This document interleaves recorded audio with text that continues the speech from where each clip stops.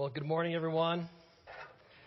Good to be here with you. If we haven't met, my name is Mike. I'm one of the pastors on staff here. And, if you want to introduce yourself to me afterwards, I'd be more than happy to meet you, maybe get a chance to hear a little bit more of your story. We are finishing up our series today we've been calling Weep With Me, the Lost Language of Lament. And some of you are like, thank God we're finishing our series on Lamentations. Like someone from Jackson has said, 6 weeks is a long time to be sad, okay? But I think that for many of us, this has been a really fruitful exercise. It's been cathartic for some of us. Some of us had needed permission to kind of step back from the situation and just say, this is really hard. Life can be really hard sometimes. We just needed permission to kind of say that, freedom. We've talked about the fact that roughly a third of all the Psalms in the Bible, which we normally naturally think are praise and worship and adoration and all these positive things, roughly a third of the Psalms have an element of lament to them, where the psalmist is saying, this is hard. And he's grieving, he's actually even questioning God. We talked about the fact that Jesus, who was the most fully human being in all of the definition of that word, experienced the full range of human emotions while he was here on earth, including things like anger and grief and sorrow. At the graveside of one of his good friends, Jesus actually weeps at this graveside.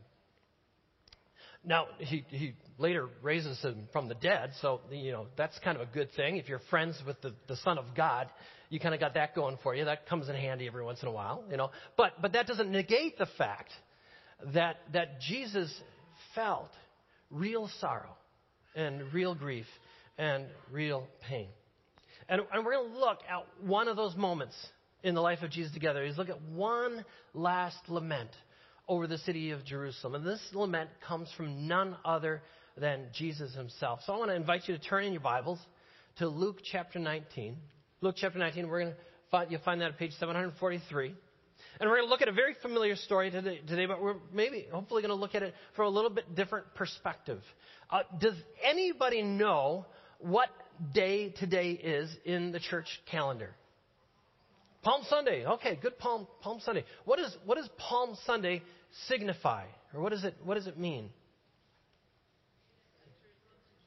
Yes. Okay, Jesus rides or enters into Jerusalem on a donkey's colt. Now, funny enough, that's the passage that we're going to look at this morning. Okay, on Palm Sunday, Jesus entering into Jerusalem. But first, have you ever had one of those moments where you look at a situation, maybe your situation, maybe another situation, and you look at it and you are just tempted to despair and give up hope and just say, this situation is so broken. This is so broken. This is not the way that it was supposed to be. And there really isn't much that you can do about it. Have you ever had a situation like that? We have some people in our congregation who work at the Washington County Courthouse, and they have this feeling regularly. It's part of their life, as they just see this, and they're like, this situation is so broken. How many of you read the news of the drunk driving accident in Kenosha last week? 3 members of the same family killed instantly by a guy whose blood alcohol was 3 times the legal limit. Okay? That's just broken. If you're a member of that family, you're just like, this is not the way that it's supposed to be. We have a person here who's part of our congregation, and she is actually a close relative of Jamie Kloss, the 13-year-old girl from Barron, Wisconsin, who saw her parents shot and killed before she herself was abducted and held captive for up to 3 months. Now, even though miraculously Jamie was found and freed, there are so many elements of that story where you are just tempted to give up in despair and shake your head and say, this situation is just so broken, and there's really not that much you can do about it. I mean, no amount of counseling or justice is going to bring her parents back or erase the trauma that she experienced. I had my own little experience like this when we were missionaries in Russia. Quite frankly, in Russia in the 1990s, there weren't a lot of really good fathers at that time. There weren't a lot of dads that were emotionally engaged and involved in their kids' lives, spent time with their kids, encouraged their kids. And so that's what made Sasha really kind of a unique character, is that he really loved his son. Him and his wife, Olya, they were young parents in their late 20s. We befriended them, had them over for dinner a couple times, even began to have faith conversations talking about Jesus. And one thing that I noticed about Sasha right away is that he was a good dad. He loved his son. He took his son with him to work. He worked as an auto mechanic. He'd take his son with him and teach him things about cars and stuff like that. And so even we started playing Christian music at his auto shop, which was really out of character. And so I had high hopes for Sasha, which is why I was so confused when I got a frantic phone call from a woman on my phone one day, just sobbing. Couldn't make out who it was. I'm like, who is this? She said, oh, it's Olya. And I'm running through my head. I know 5 different Olyas. And she's like, all she kept on saying is, he's dead. He's dead, Mike. He's dead. Sasha had been killed in a drunk driving accident. And I didn't weep. I cried. I bawled. Like, God, this doesn't make any sense to me whatsoever. Like, this is broken. This is not the way that it's supposed to be. A young boy is not supposed to grow up with the trauma of having his good dad ripped out from him. Girls are not meant to see their parents killed in front of them and then taken captive for 13 years. When you have that feeling in the pit of your stomach where you're like, this is just wrong. This is not the way that it's supposed to be. That is the essence of lament. Lament is quite simply looking at your situation or looking at the world and you say, this is broken. This is not the way that it's supposed to be. Which is why Lamentations is called the Book of Lamentations, because the author, an Israelite, is looking back at the destruction of Israel and saying, this is not the way that it's supposed to be. People are supposed to live in security and safety, not in death and destruction. The Israelites are supposed to be a light to the nations of the world, not a cesspool of decadence and idolatry. This is so wrong. This is not the way that it's supposed to be. And then Jesus comes on the scene 500 years after the destruction of Jerusalem. And Jerusalem is rebuilt. Things aren't great, but at least they're back in their own land again. Okay? They're able to carry on life as normal. They're ruled by the Roman Empire now, that's kind of a negative. Okay? But there's a new temple in town. And it's a pretty magnificent edifice as far as facilities go, okay?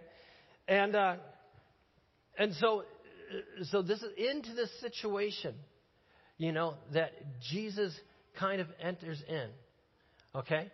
And things are better than they were in 586, and Jesus kind of enters this context and has his own little lament, his own little cry over the brokenness of the situation. But here's the one thing. And this is what makes Jesus altogether different from you and I in our lament. Jesus was able to grieve and lament over the brokenness of the situation while simultaneously committing to doing something about it. Okay? Jesus is the only person in all of history who on one hand could weep and lament over the brokenness of our world while simultaneously set about to do something about the brokenness in our world. The context for our narrative today is this. Jesus has been, for some now, sometime now, heading towards Jerusalem. Luke, as an author in his biography on the life of Jesus, has this as kind of a motif, okay? He repeatedly talks about how Jesus is working his way towards Jerusalem. And now Jesus has finally arrived at Jerusalem, or he's kind of arrived on the outskirts of Jerusalem. It's kind of like if Jesus was coming to West Bend, he kind of pauses and stops and parks in Newburgh, okay? And so he's there in this little village called Bethany, and he sends in 2 disciples ahead of him to go grab this colt, this young donkey, bring it back, and he's going to ride it in to Jerusalem, okay? And so here he is. He's riding into Jerusalem on this young colt, and this has huge significance in the minds of his followers, okay? Because they see Jesus as their Messiah. And now Messiah is riding into Jerusalem, the epicenter of Jewish worship, okay? And it's just a week before the tradition of Passover, okay? The festival of Passover. Passover is that time when they celebrate and remember Moses rescuing the people of Israel out of Egypt, out of bondage, and out of misery. And so there's huge significance to this event. Okay? They're all pumped up. They're like, this is going down. Jesus is going to be made king, and we're going to be put back on top of the world, okay, stuff like that. And you can just hear them. They're like, we are the champions, my friends. And they're just going on. It's kind of like similar to the atmosphere of the RNC or the DNC when they have their big convention. They announce who their candidate's going to be. There's a lot of hoopla and a lot of celebration and a lot of, kind of pomp and stuff like that. And in the midst of this background, Jesus does something really strange. Really strange. He begins to weep. Read with me in verse 41 of chapter 19. It says, as he approached Jerusalem and saw the city, he wept over it and said, if you, even you, had only known on this day what would bring you peace, but now it is hidden from your eyes. The days will come upon you when your enemies will build an embankment against you and encircle you and hem you in on every side. They will dash you to the ground, you and the children within your walls. They will not leave one stone on another because you did not recognize the time of God's coming to you. It's interesting. Jesus weeps. And this is not just a little sniffle or a tear rolling down the side of his cheek or something like that. The term used here is strong. It's referring to a full-out sobbing or wailing. Jesus is emotionally wrecked. And what is he so wrecked about? Something about Jerusalem, that the days will come when she's surrounded by her enemies, hemmed in on every side. And then he goes into some really morbid detail about what's going to even happen to her children. And ultimately, not one stone's going to be left on top of one another. What's going on here? What Jesus is predicting and prophesying is the destruction of Jerusalem by the Roman Empire. Okay? And in 70 AD, and he sees it all right now in front of him. For him, this is in real time, clear as you and I can see the furniture in the room. He has this profound lament. He just breaks down and weeps over the destruction of Jerusalem. What the writer in the book of Lamentations did in hindsight, by looking back at the destruction of Jerusalem and grieving over that, and mourning and lamenting over their sin that caused the destruction and all the trauma and suffering, Jesus is looking going forward. And he's saying, 40 years from now, after he dies on the cross, it's as if he can see the carnage, hear the screams, feel the pain of parents having to watch their children die. And what the writer of Lamentations sees in the rearview mirror, Jesus sees through the windshield coming towards him. And it's as real to him as it's happening in real time. It's just as disturbing and just as upsetting, no matter what perspective you look at it. And he just breaks down and he weeps. Andy Stanley, in his book Irresistible, chronicles this time in Jerusalem's history. He says, 40 years after Jesus made this disturbing prediction, the soon-to-be elected emperor of Rome Rome, General Vespasian, got to get that one right, Vespasian, trapped thousands of Jewish rebels inside the city of Jerusalem. This was the culmination of a 4-year campaign between Jewish rebels and the empire. Historians refer to this as the Jewish War or the Judean War. It was unimaginable when Jesus spoke of it, but as Vespasian's army literally surrounded Jerusalem and sealed both the rebel forces as well as the citizenry inside the city walls that would eventually become prison walls for the terrified citizens of Jerusalem. The siege went on for so long that by the time the Roman infantry poured through the breach, their pent-up anger made them merciless. Thousands of Jews were butchered. Jewish historian Josephus writes this: "The slaughter within was even more dreadful than the spectacle from without. Men and women, old and young, insurgents and priests, those who fought and those who entreated mercy were hewn down in indiscriminate carnage. The legionnaires had to clamor over heaps of dead to carry on the work of extermination." And Jesus sees this all in real time, and he just weeps.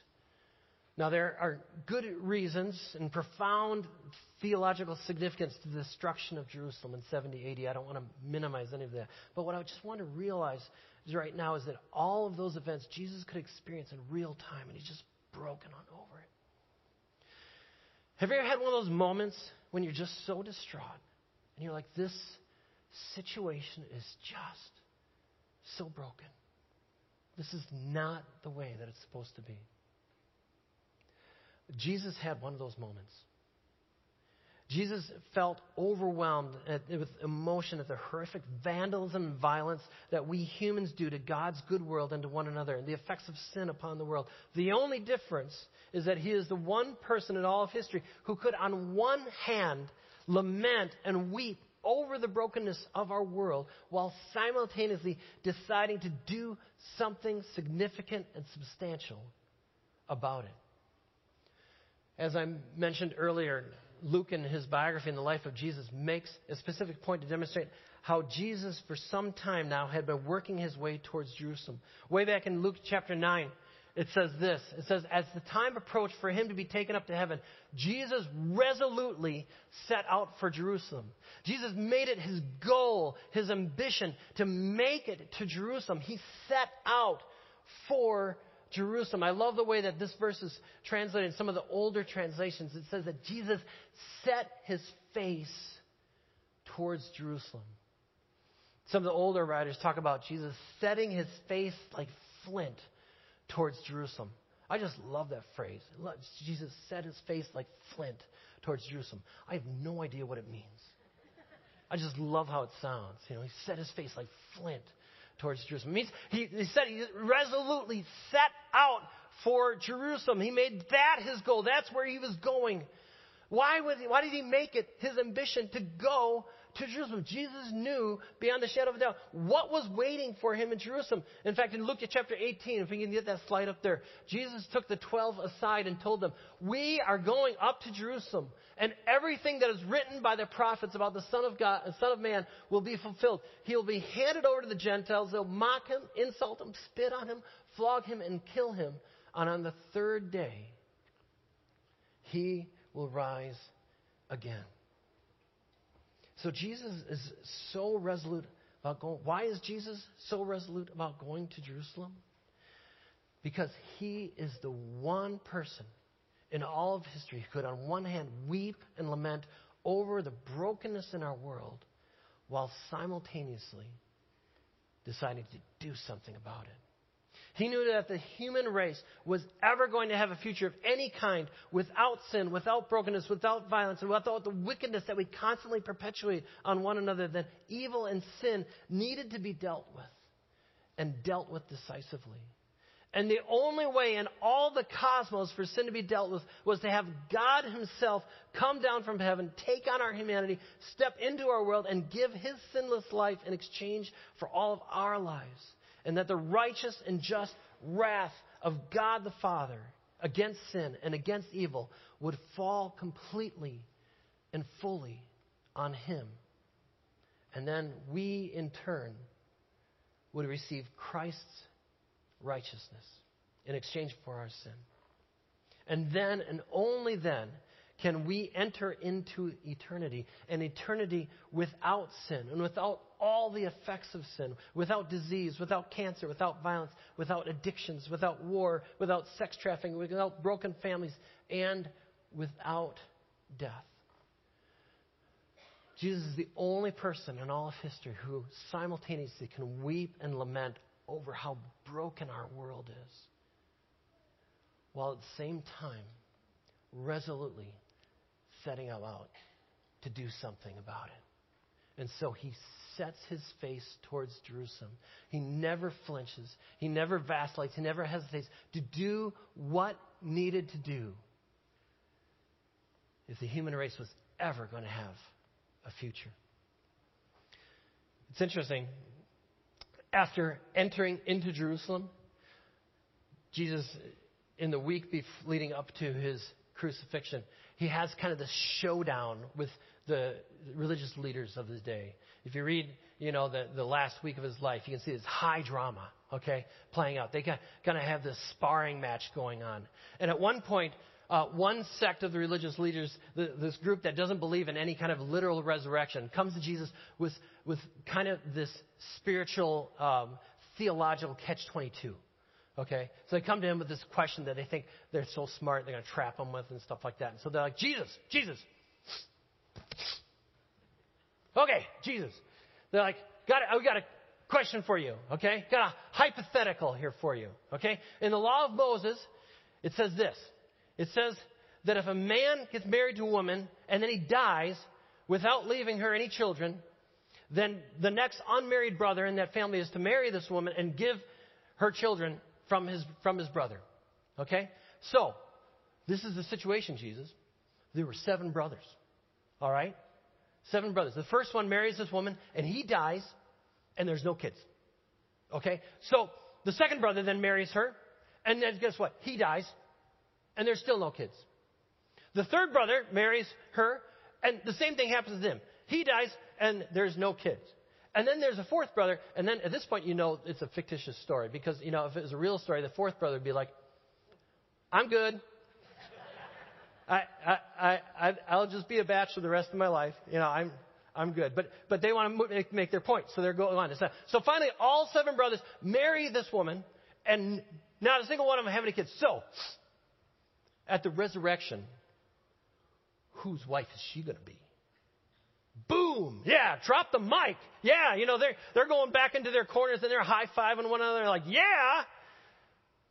And then Jesus does this spiritual jujitsu on him. He's like, whoa! And he says, you know what? The people in this age, meaning here and now, marry and are given in marriage. But not the people of the age to come. Not those who are going to participate in the resurrection. And he says this.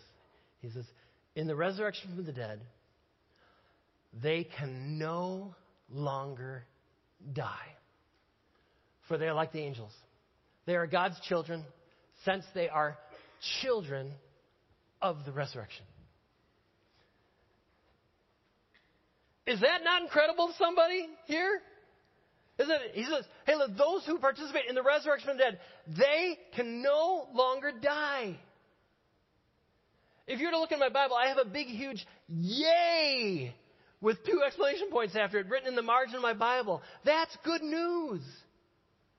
That Jesus is saying, I am going to Jerusalem. I am setting my face like flint to Jerusalem because I am going to go there and I'm going to deal with sin decisively so that you can have a future where you can be children of the resurrection, where you can no longer die because you are God's children. Never die. Jesus is the only person in all of history who could, on one hand, weep and lament over the brokenness of our world while simultaneously decide to actually do something about it. What's the worst thing in our understanding that can happen to a person or a family? Cancer? ALS? having your kids die before you do. But it all goes back to death.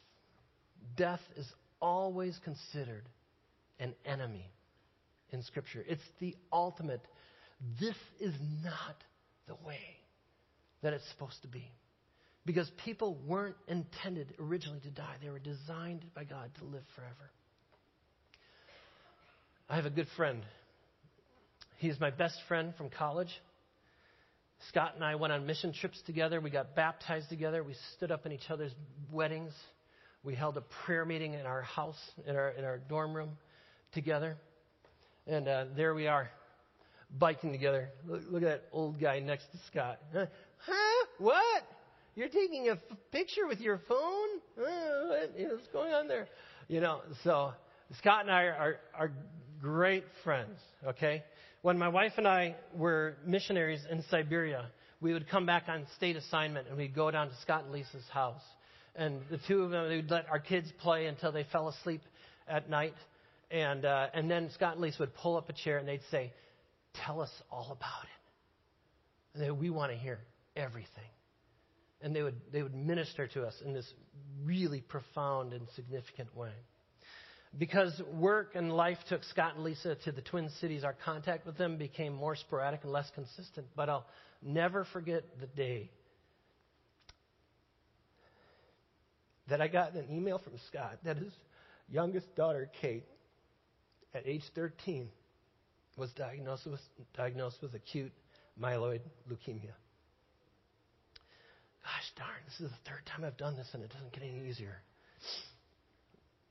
I kind of went into pastoral mode with Scott, asked him how we could pray for him and Lisa, encouraged him with the fact that we had children here at Kettlebrook who have had leukemia and who they went through the process, they went through chemo and it was tough and it was brutal, but they made it through and now they're cancer free. And so I tried to encourage him with those words. But that was not to be Kate's path. And as you read through the subsequent Caring Bridge entries that are lovingly written by all the family members, and they're all so articulate, you follow this excruciating journey of a family desperately longing and wanting their daughter and their sister to survive. But complications and infections kept seeming to sabotage and get in the way of every step of progress. You follow them through hospital visits and chemo and bone marrow transplants and into the ICU and out of the ICU. And ultimately, you can just feel their pain when Kate passes.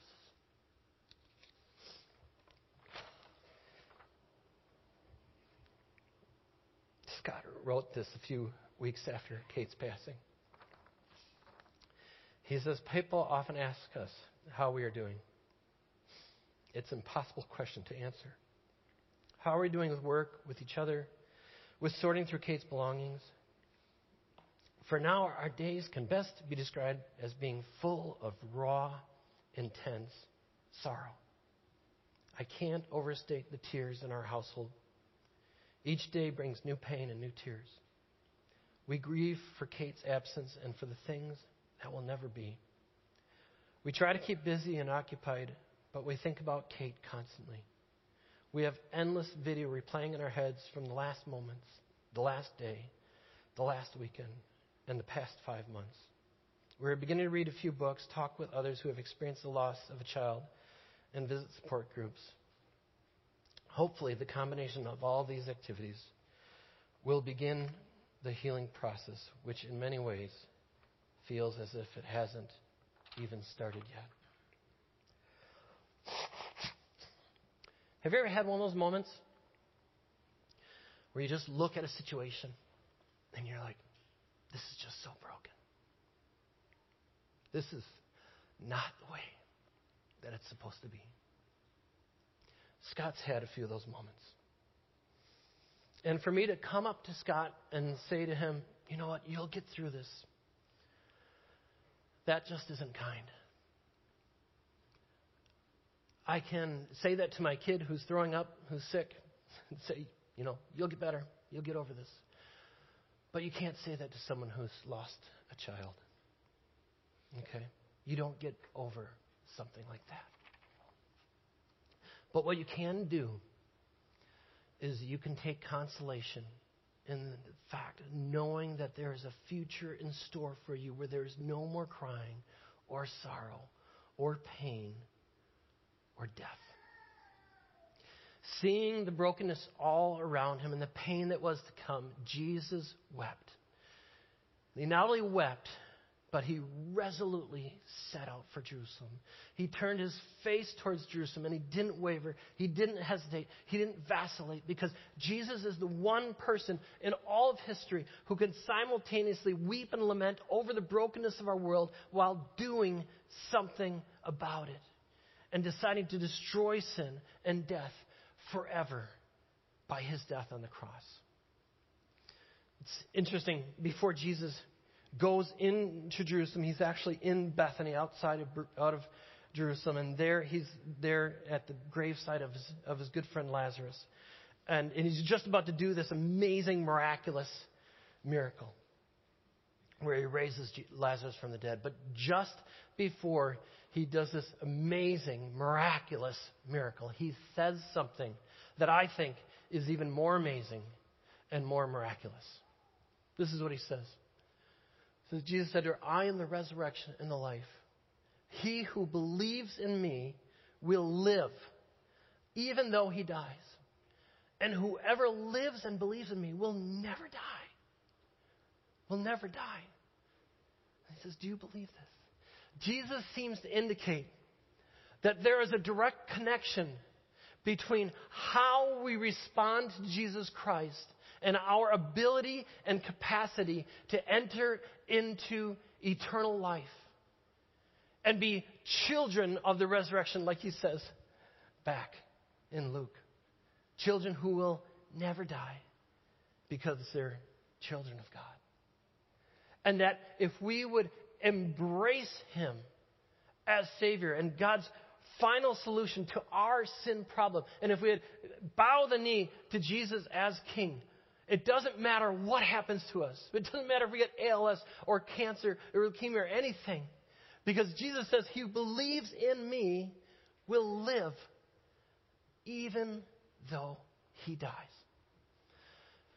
This is why during this whole series that we've been doing on Lamentations, we have been intentional and deliberate about the fact that every single week we have been celebrating communion. Because in the midst of our lament and grieving and getting in touch with the pain of the world, we do not want us to lose fact of the singular event in all of history where we actually have hope, where our future was secured, because sin and evil and death had been dealt with decisively at the cross of Jesus Christ.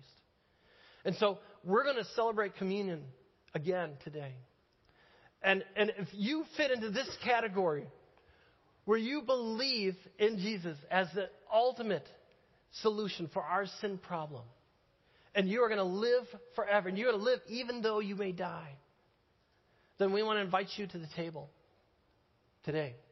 We don't care what church you come from. We don't care where you're from. If you believe in Jesus as the final solution to our sin problem, and the only one who can give us eternal life, feel free to make your way up to one of the tables that we have scattered throughout the room.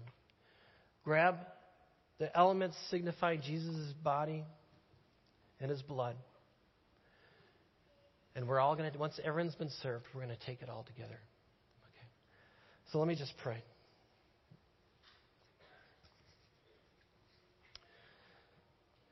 Father God, in a room this size and in a group this size, I know there's got to be people who have experienced that feeling of this situation is so broken, and there's nothing I can do about it. Would you please come alongside them today?